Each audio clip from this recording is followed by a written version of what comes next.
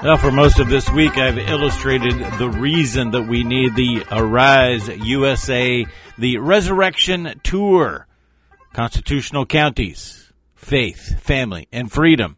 The reason that we need to get into every single state and inspire people to get involved. One of my partners on this trip is joining me again today.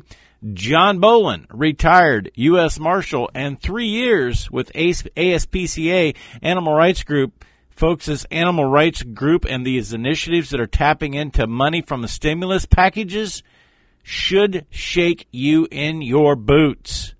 John Bolin standing by to explain. First, I want to remind you about Lone Creek Cattle Company and the opportunity to be a part of a branded beef program. Get more details about how you can capture more value from the beef that you produce with the tenderness aspect of the Piedmontese cattle.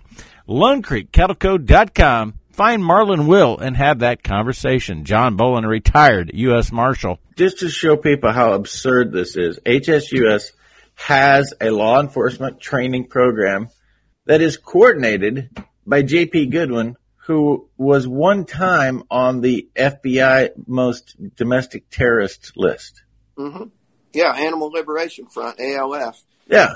And so the guy who was once listed as domestic terrorist is now coordinating programs to teach law enforcement officials on how to deal with animal rights activists. Right. Speaking on that, Trent, if you go to the FBI website and look at the list of domestic terrorist organizations, there are still animal rights and environmental rights organizations listed as domestic terrorist organizations in this country.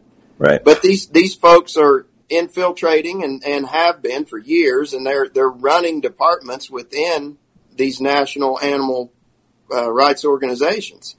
And the one in particular that I want to speak about is the ASPCA's investigations division. They have different divisions within the ASPCA that focuses on specific things. Like they have a farm division, by the way, ramping up, going after animal agriculture. But they have an investigations division, which is laughable. I hate to even call it an investigations division because they don't really investigate anything. They get law enforcement to do it for them. This investigation division has been put under the umbrella now of the what they call legal advocacy department at the ASPCA.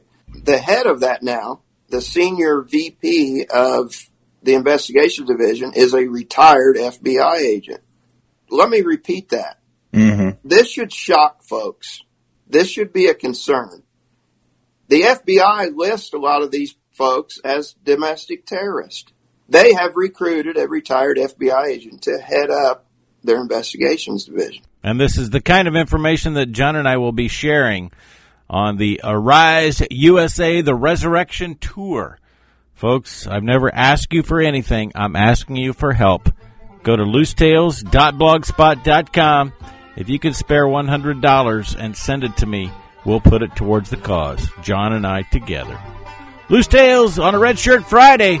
Be gentle, stay firm.